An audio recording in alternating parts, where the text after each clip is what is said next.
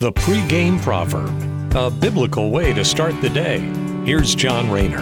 On the heels of yesterday's word, where we had Solomon observing that good things seem to happen to bad people, where the wicked often live long and prosperous lives, Solomon ultimately concludes that it's the righteous who are better off. Ecclesiastes chapter 8, verse 13, and the word of the Lord tells us, "But it will not be well for the evil man, and he will not lengthen his days like a shadow, because he does not fear God."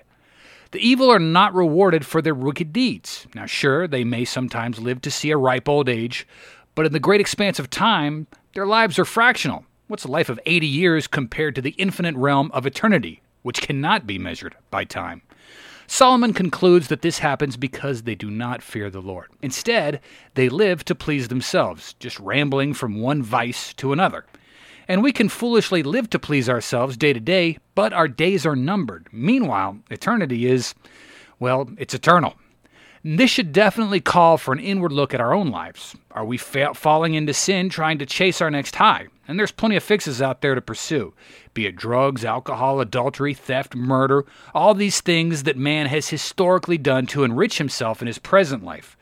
But isn't it much more sensible to obey God, trust in Christ, and have an eternal reward, rather than following empty fantasies like temporal wealth that just expire when we expire? In other words, sin may bring pleasure in the here and now, but in the sphere of eternity, it brings punishment. So it's ultimately the one who is righteous that's better off, not the disobedient sinner. The pregame proverb with John Rayner. Look for it on all podcast platforms and have it delivered to your smartphone. The pregame proverb, proud partners of The Bar, the Biblical and Reformed Podcast Network.